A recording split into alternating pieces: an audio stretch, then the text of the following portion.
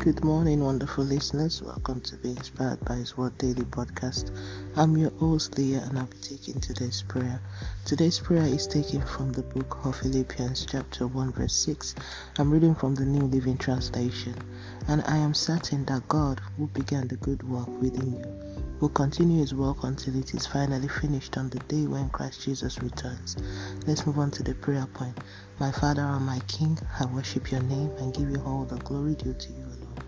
Lord, thank you for this amazing new dawn and grace of life. Lord, thank you for forgiveness of sin and your blood shed for my salvation. Lord, thank you. Lord, have your way in my life. Glorify yourself over my circumstances in Jesus' name. Lord, you are the one who began the work in me. Bring them to completion to the glory of your name. Lord, for every situation that has overwhelmed me, give me peace. Lord, remove every hindrance that stands against my purpose and testimonies.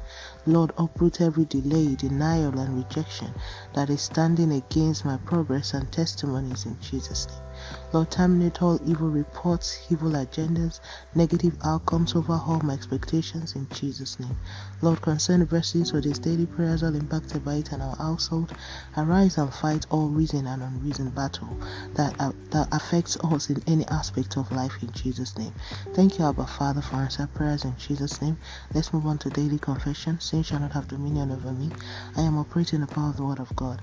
I am the righteousness of God in Christ Jesus by faith. As Jesus is, so am I in this world. The Spirit of God is alive in me. The Word of God is working for me. The Lord will bring to completion what He started in my life. Nothing missing, nothing broken, and it will end in praise to the glory of Almighty God. In Jesus' mighty name, amen. And that's today's prayer from Being Inspired by His Word.